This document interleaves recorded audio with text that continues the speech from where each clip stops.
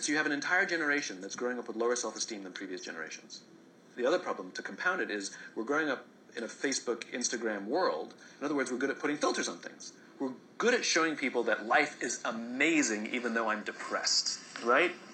And so everybody sounds tough, and everybody sounds like they got it all figured out. And the reality is there's very little toughness, and most people don't have it figured out. And so when the more senior people say, well, what should we do? They sound like, this is what you got to do. And they have no clue.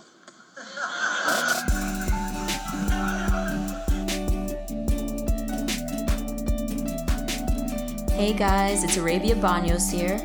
And Ebony Black. And we are Us Millennials. We are back with our 4th episode, and this is our part 2 of social narcotics.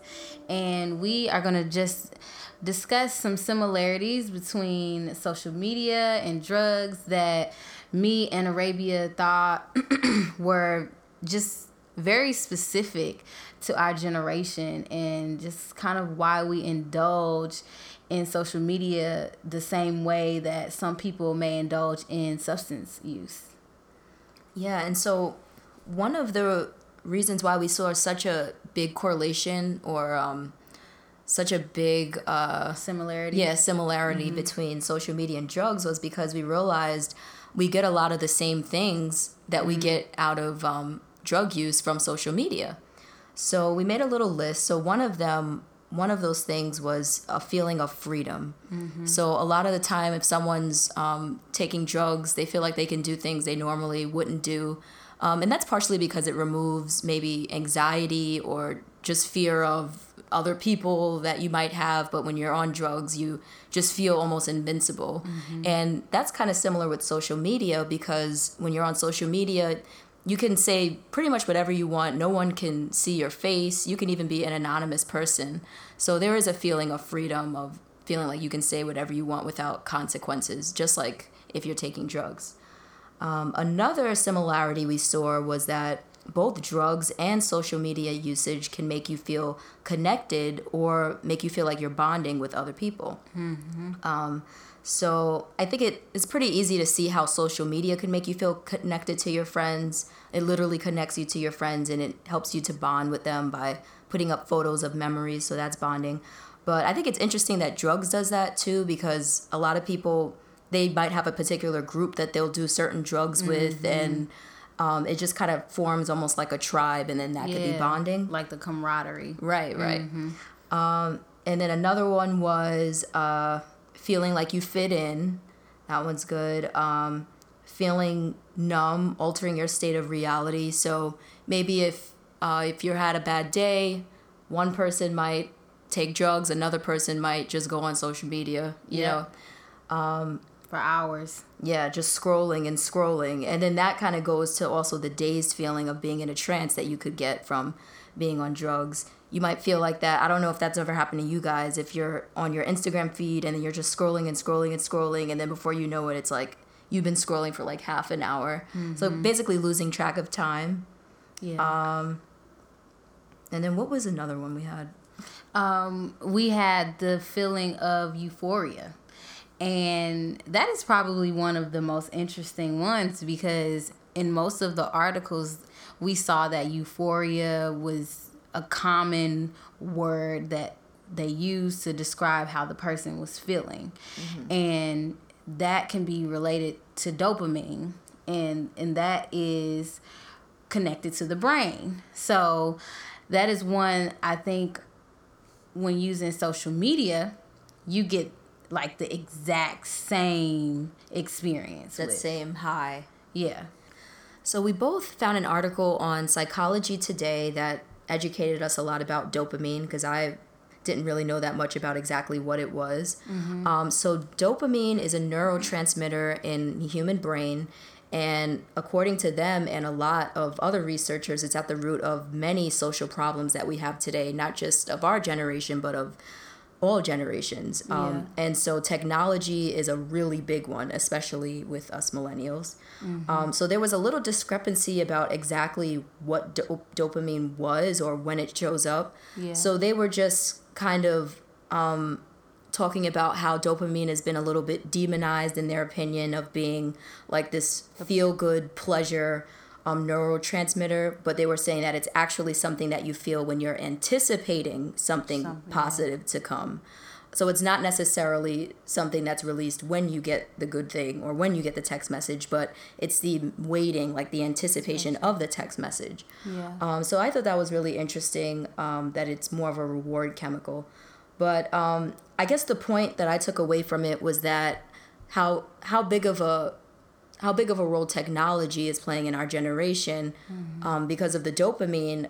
A lot of people that maybe don't smoke cigarettes or don't drink or don't use drugs, they're getting a lot of those same sort of fixes from using social media or from technology. And that was just really astounding to me. I never really realized the connection. Yeah.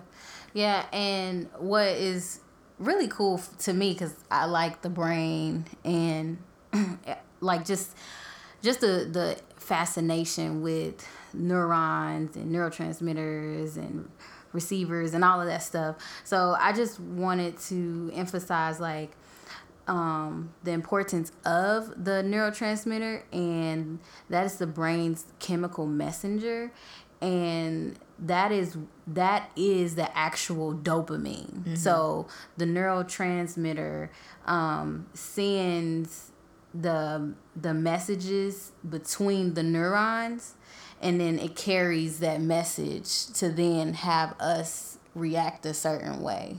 So basically, the dopamine is not the primary source of our behavior. And I think that's what the article was trying to say, is that let's not blame dopamine for your behavior, because it's really just... It's telling you like, hey, it's telling you, this right. behavior, you like it. Get ready. It's sending something. It's not messages. the actual like primary thing. It's hard to explain like brain chemistry, because it's so We're like not brain chemists. It's like not concrete. It's more of, it's like, okay, so for one example I thought of was like if you're going shopping, and there's something that you really, really want, and you're waiting on the line at, I don't know, Forever 21, and you're like, oh, I really wanted these boots.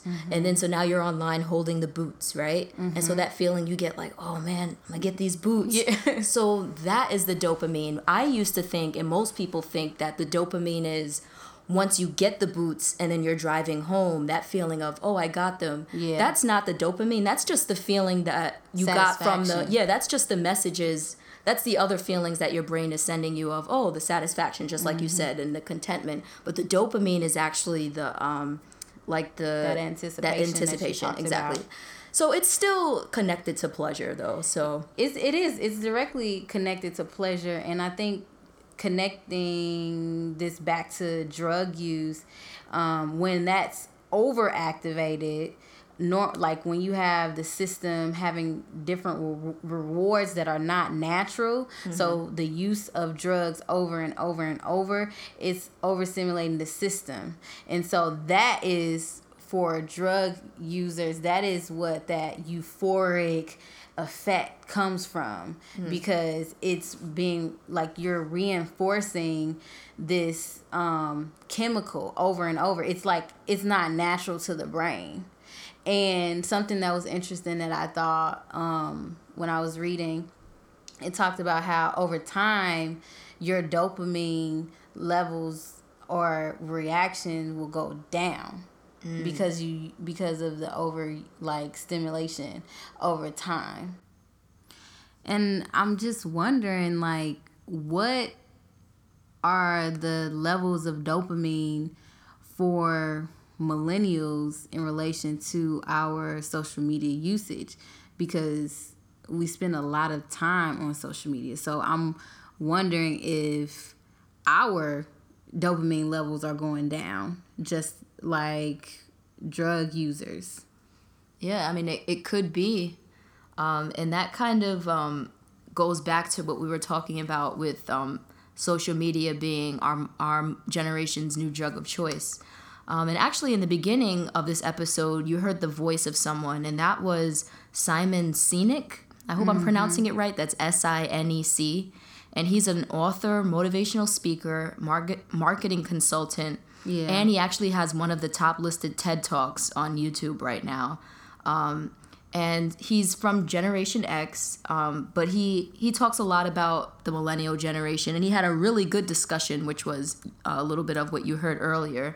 Yeah. And he talks about social media and just our generation and how it's affecting our brain and the dopamine levels associated with that. Yeah, he touched on a lot of different things in relation to millennial experience in today's society.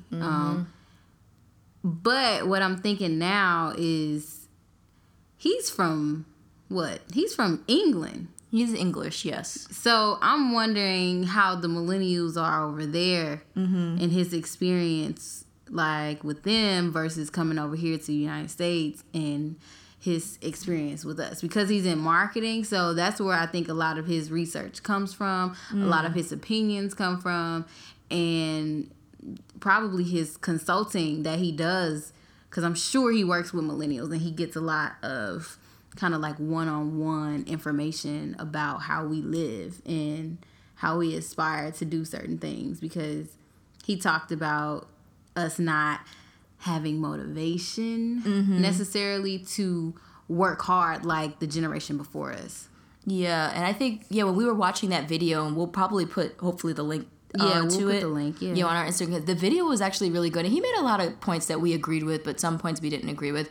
One of the things we didn't agree with about the video was he said that because our generation was very coddled and we were all told that we were special and that By our parents. Yeah, by our parents, that, he was saying basically we're more lazy and we feel more entitled, and because of that we won't want to do the hard work that it takes to get those actual feelings of satisfaction that come from real hard work at a job or a relationship or whatever it might be. And then he said as a result of that, we might grow up, and if they ask us like, oh, how's your job? We'll be like, no, it's fine.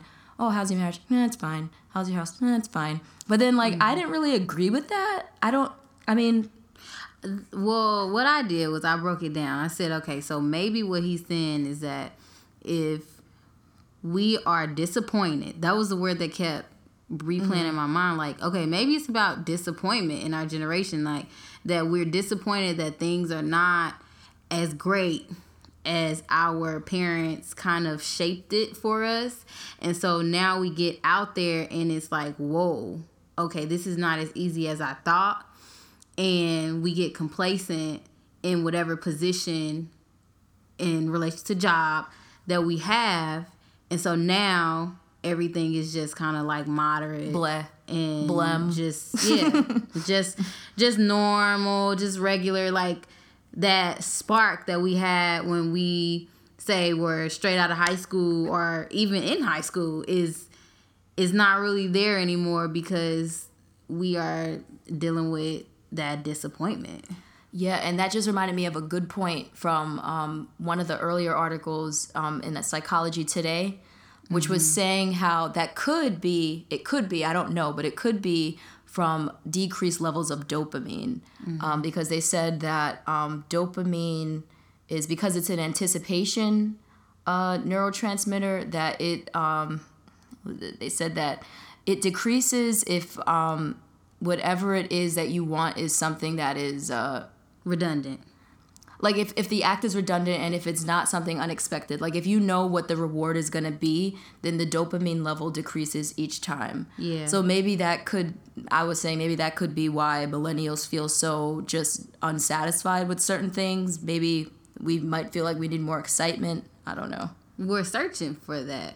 I think that, for our passion. Yeah. And that's why they always talk about us like not staying in jobs for more than a year. Yeah. Or 6 months. Or 6 months, which is a bit extreme. But but he talked about that, how like, the generation before us, they kept jobs and they knew what hard work was, and that's what made them satisfied. That's what gave them joy. Was the mountain itself, climbing the mountain, and then I climbed it. But I don't know. I don't necessarily agree with that. Like I don't, Yeah. because I think that we find purpose in a lot of things that we choose to do, and it's important. And he mentioned how like we want to be change makers, and that's important to us. So if that's important to us, then we're going to search for what place we should kind of like settle in and really invest. We're not going to invest in something that we don't think is good for us. And that might take time, and maybe to someone, an outsider from another generation, that might look like we're stagnant or don't want to commit. But I think what we're actually doing is we're really weighing all of our options. And, you know, we don't want to turn out like past generations that worked 50 years at a job and then they weren't satisfied or weren't happy and they never really got to live their passion. So I feel like because we've seen that so many times, that a lot of us might want to be like, well, let me take my time to kind of see, well, find what really is my passion and then work hard at that, regardless of how much money I'm going to get from it. And a point that you talked about, you said that some of us right now are not exactly happy with where we are because we have to climb the mountain, unfortunately. Yeah, we all have to. We know that we've learned now that, okay, we have to climb the mountain, and now we don't really like that. It's not really that exciting for some of us, and because of that, we turn to things that will numb us, which is social media. And exactly, that's what we use amongst many things, but social media is one that is in our face every day. It's in our pocket. And then I think one thing too he said in that video was how we are the generation with the lowest self-image. Mm-hmm. And that makes so much sense because we're also the most, or appear to be the most narcissistic generation, like with the selfies and the pictures and the filtering. And that makes sense because of the self-image being so low. I think that that's why everyone is like so drawn to social media, because they feel like they have more control to like just build up that image because they can shape what they look like to other people. Mm-hmm. But that's also not our fault, which he also says that's the result of just society. Everything. Yeah, the society that made us this way.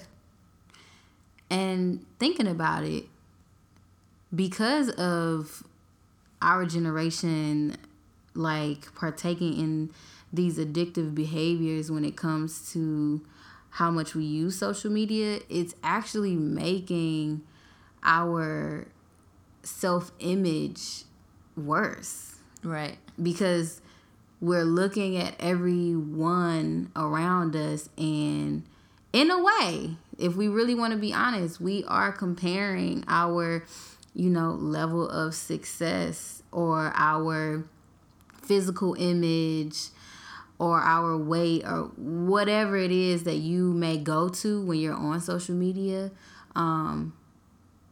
It's not really a positive outcome. No, not at all.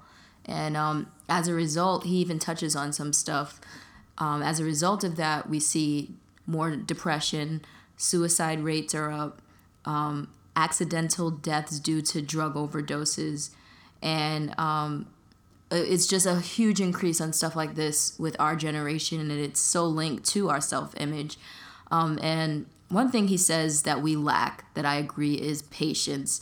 And it's hard for us to have patience these days because it's so easy, just a click of a button. Instant. You can learn anything, or even just Amazon. Oh, I want this, you get that. I want to learn how to do this, you get that. But is some things that there's no, just, you can't click a button and get it. You can't click a button and have a really good relationship or job fulfillment or love or self-confidence.